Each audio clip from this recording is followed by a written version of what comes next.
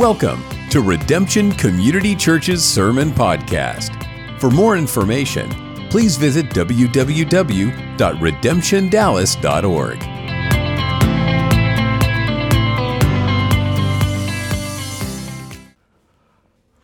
This is the passage that I closed with last week, was Luke 18, 10 through 14. Looking at what we're doing and the series that we're in, that we're going to move into talking about baptism here the next couple of weeks. We talked about repentance last week, and really this is just going to be part two of that sermon. I think that it's so important to understand what repentance is and what it means to have a heart toward God. And we may, in the baptism series, kind of play it by ear. I don't want to be rushed, because baptism is such an important subject that next week I'm going to talk about justification by faith and what it means to be justified by faith. And then after that we'll go into water baptism, and then we'll go into the baptism of the Holy Spirit. And that may take a couple weeks each there. It just depends on how much ground we cover, but I don't want to be rushed through that, because I want this to be really foundational for everything that we do going forward, is understanding what baptism is. Why are we baptized in water? What is the baptism of the Holy Spirit? And what does the Bible say about these things? Most important, what does the Bible say about these things? And there's some beautiful things about this that are life-changing. But this morning, finishing in part two on repentance, the story that Jesus is telling, and he's telling, Jesus teaches in parables. So Jesus teaches in very simple stories. He is the master storyteller. He's the master teacher, and he teaches in parables. So he uses things like the water and wind and farming, construction, all things that people would have understood.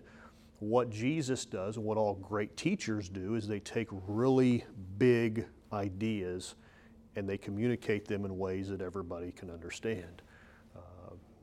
There are people who take really big ideas, communicate them in ways that people cannot understand, and that does not make them a good teacher.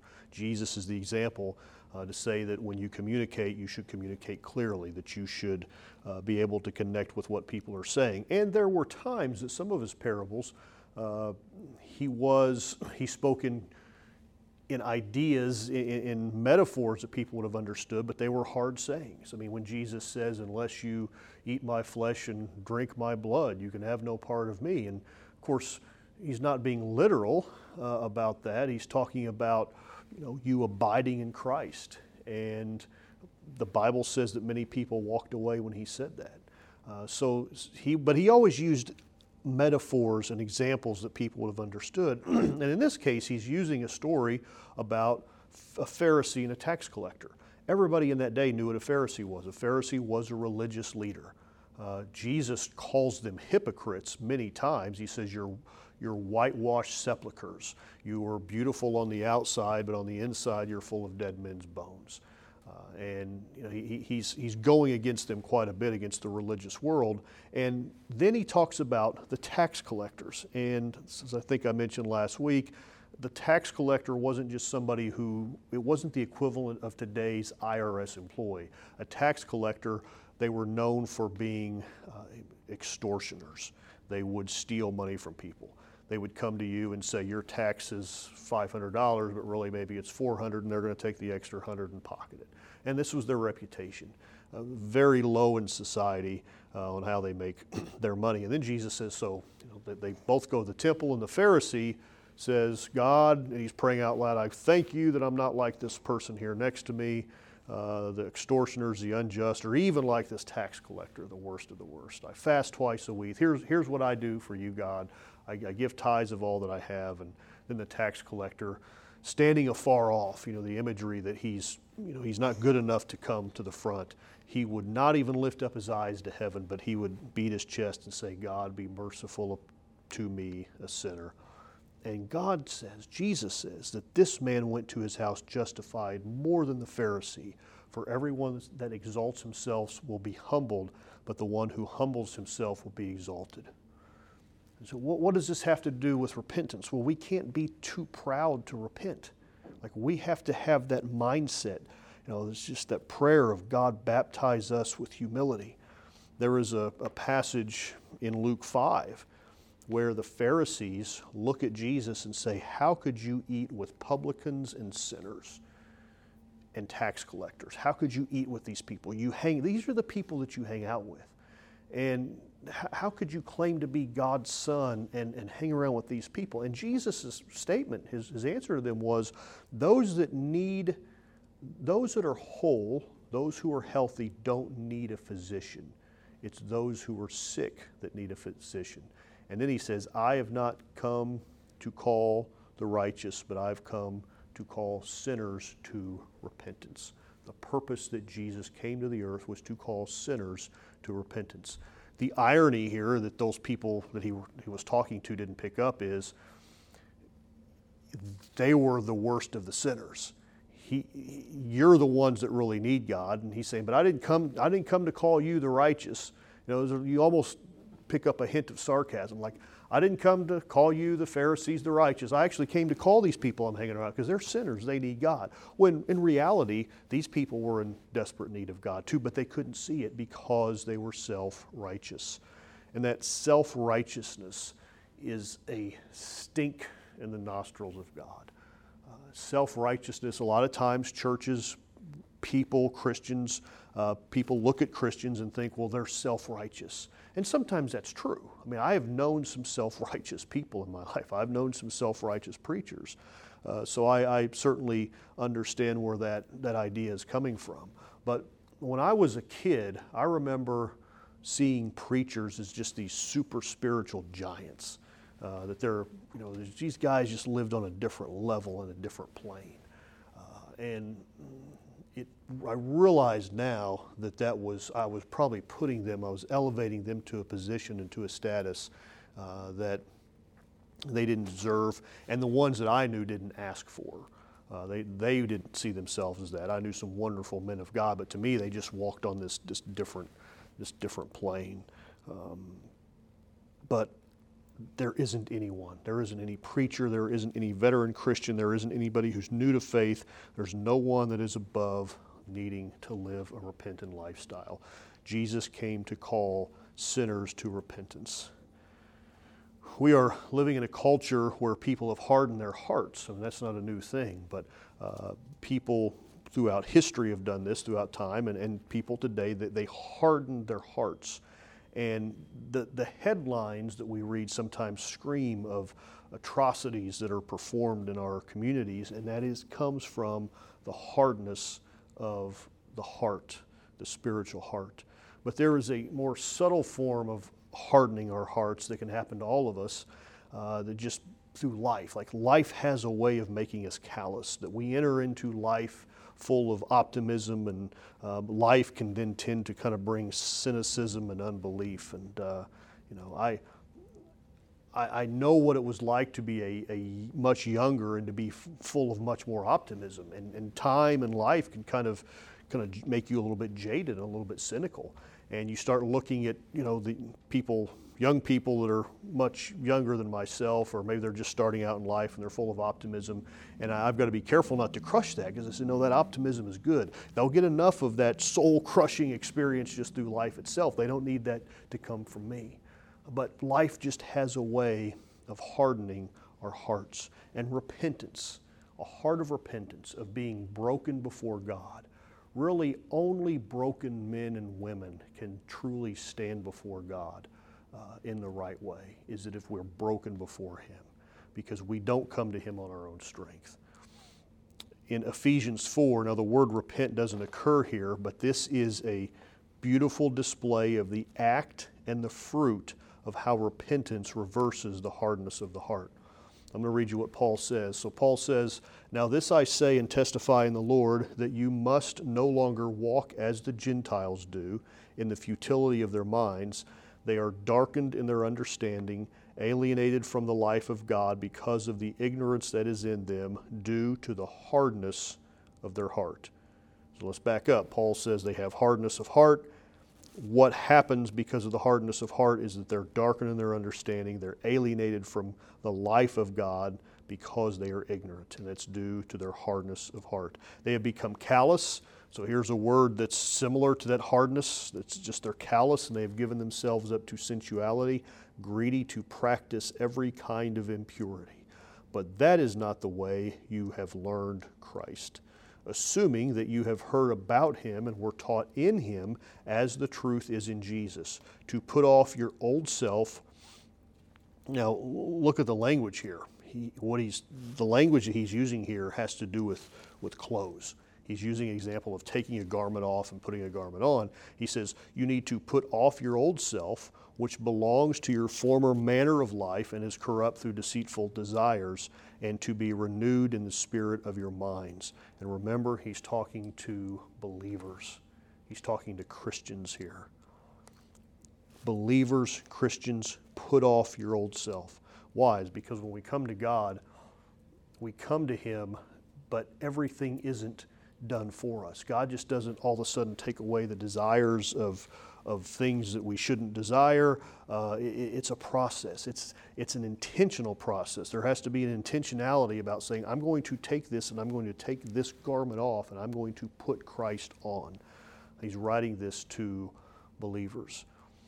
I've had people tell me that when God has delivered them from vices, I've had people give me testimonies and say, God delivered me from this, and from the moment I went to the altar, I never had another desire to do that the rest of my life. And I've had other people tell me that I came to God and I gave those things up. But I remember one man 10 years later after he come to faith, pastoring a church, told me, I still am tempted by some of those things. I don't do them. I don't go there. But if I said I wasn't tempted by them, if I didn't see the appeal, I'd be lying, because it's just that intentionality. Hey, I wish God would be great if God could just do this for us. But some of this we have to walk through. We have to grow, and we have to do it for ourselves. God gives us the strength to do it. He gives us the power to do it, but He doesn't do it for us. So Paul says, put off your old self, verse 24, and to put on the new self created after the likeness of God in true righteousness and holiness. Living for God requires intentionality. It requires us making conscious decisions that we're going to do some certain things. God didn't wake any of us up this morning and make us gather here together. It was an intentional decision that we said, this is something in my life that I should do, that I should honor God with my time on the Lord's Day. I should honor Him. I should gather with His people. That was intentional. Then Paul goes on and says, therefore, having put away falsehood, let each of you speak the truth with his neighbor, for we are members one of another. Paul's writing to believers saying, don't be liars. I mean, that's exactly what he's saying. You're going to put away falsehood and let you speak truth to your neighbor. Paul's having to tell Christians you shouldn't be liars. So that, this is just another example of it doesn't happen automatically. Be angry and do not sin. Do not let the sun go down on your anger, and give no opportunity to the devil. Let the thief no longer steal, but rather let him labor, doing honest work with his own hands, so that he may have something to share with anyone in need. 2,000 years ago, the preachers having to tell people in the church, don't be a thief, but go work for what you have, doing honest work with your own hands. I think it's indicating that there is no new problem. I think sometimes we look around society and go, man, things are, this is something my oldest son, Anthony, kind of reminds me of sometimes, is none of this stuff, you kind of think that some of this stuff is maybe different than it was when you were younger. He goes, but you have to remember, and he's right, that there have been issues like this throughout all time. So the fruit of repentance is, when we come to God, the fruit of repentance is we live differently, we act differently, we talk differently, we treat others differently. Paul says, let no corrupting talk come out of your mouths, but only such as is good for building up, as fits the occasion, that it may give grace to those who hear. And do not grieve the Holy Spirit of God, by whom you were sealed for the day of redemption, but let all bitterness and wrath and anger and clamor and slander be put away from you, along with all malice. And the verse that was my great-grandmother's favorite verse in the Bible, Ephesians 4:32, be kind one to another, tender-hearted, forgiving one another as God in Christ forgave you. The last time I was in Illinois, a lady named Joanne Fulkerson came up to me. We were talking, and she was good friends with my great-grandmother, she died when I was 15, but her and I were very close. And she said something about your Granny Rich's, her last name was Rich, she said, your Granny Rich's favorite verse in the Bible. And I was like, yeah, Ephesians 4:32. Like, no, Psalm 90. It's like, oh, I thought, what a great conversation to be having. Actually, it's about Psalm 91, I think is what she said. Psalm 90 is like about how short life is and how you should number your days. That probably wasn't her favorite chapter. Two very different chapters. Psalm 91 is a very encouraging, positive chapter. And she said, oh, that was her favorite chapter. And I thought, what a great heritage she left, that 30 years after she's been gone, we're having a conversation about which chapter was her favorite. That's the kind of legacy you want to leave to your family is what was their favorite verse. I was preaching somewhere at another church one time, and I kind of got off my notes and I said something about, my Granny Rich's favorite verse, Ephesians 4:32, and then I realized I didn't know what it said. I forgot what the words. And I don't remember how I got out of that. I think I just kept talking, but I knew there had to be somebody in the audience going, why didn't he tell us what it said? Why would he bring that up? It's like, because it wasn't in my notes and my mind went blank.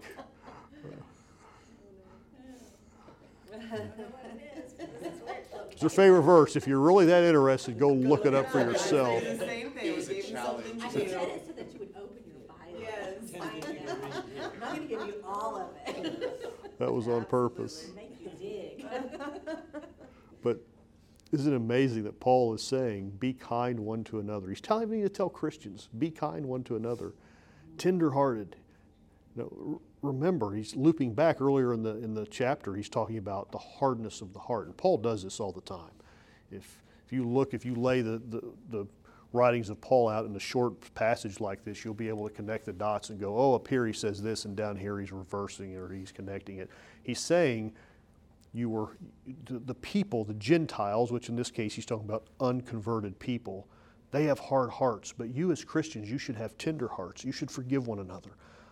And so we talk about a lifestyle of repentance, and I have not mentioned this at all, but we've been talking about asking God for forgiveness, but man, there's such an element there of forgiving one another, and we all have to do it. Like, we're all going to trespass against somebody else, even inside a community of faith, and have to go up to them and say, hey, I'm sorry about this. I messed up. I shouldn't have done that. I should have done it better. I think it's wonderful that in my experience in the church, and I think in life in general, most people, the two words I'm sorry go a really long way. Like somebody who's willing to come and say, hey, I messed up. I'm sorry. I'd like to do that. Would have done that differently. Are we good? And I found most people, but especially the teaching in the church, Paul's saying, whatever people do outside the church, in the church, you should forgive one another. In verse 18, there's hardness of heart, and now we have tender hearts. We're kind, we're forgiving. That is the end result of all that Paul is teaching here. There is something inside of us that wants to be happy. And one of the greatest joys of living for God, of walking with Him, is happiness, true happiness, joy that is not dependent on circumstances in life. It's not dependent on what's going on over here. I've watched people walk through really dark, deep valleys who had such a great walk with God, and they still had this unexplainable joy in their heart because the joy came from God and it wasn't tied to their circumstances. Joy is not predicated on how our life is going. It doesn't come with new things. Someone once said, money doesn't buy happiness, but it can buy the kind of misery I can live with. It's like, well, I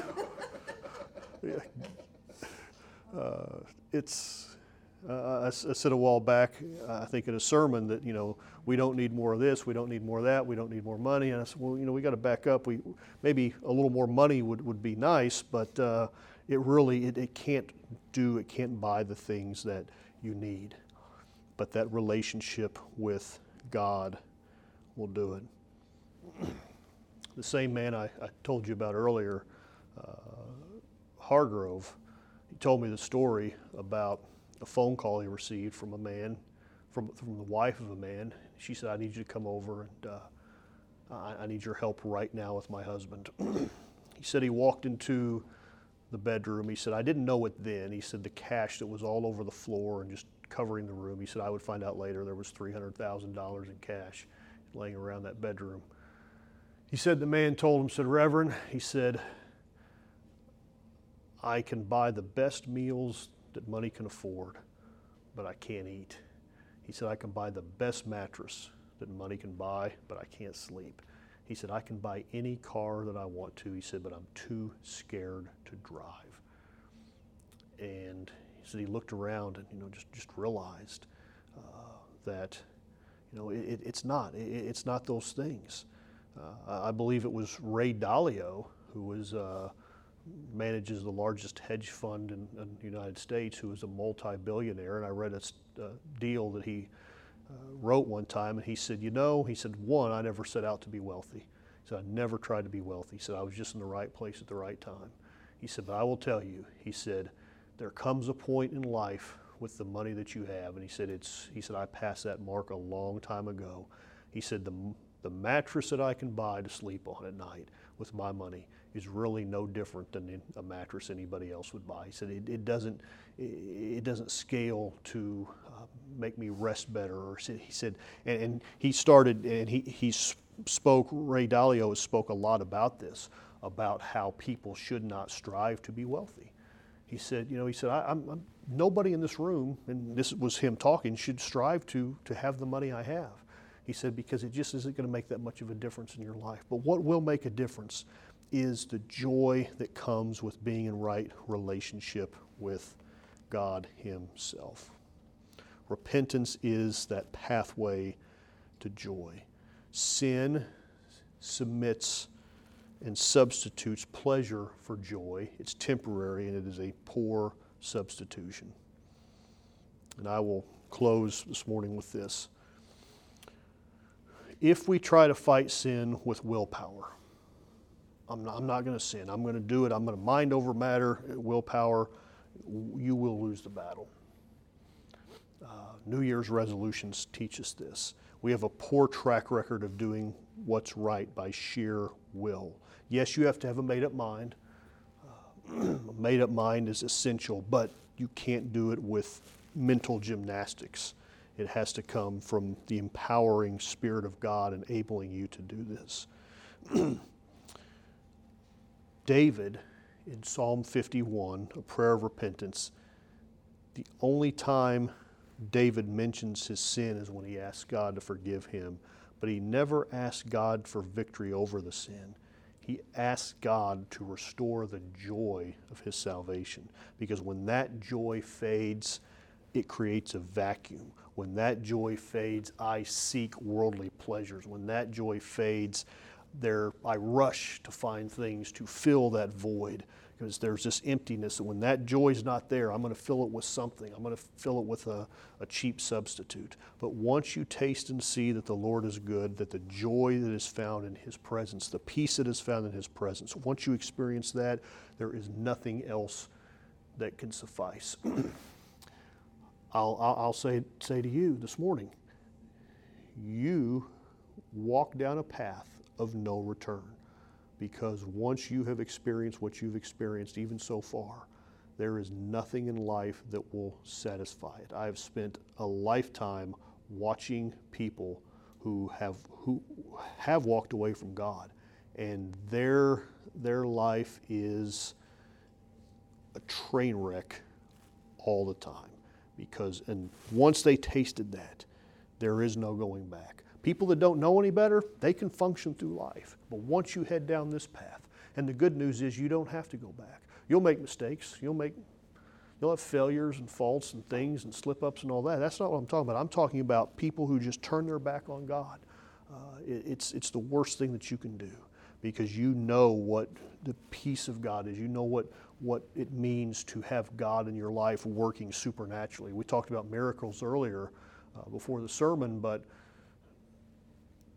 the greatest miracle is not the gift of healing, because if God were to raise somebody from the dead, they're going to die again.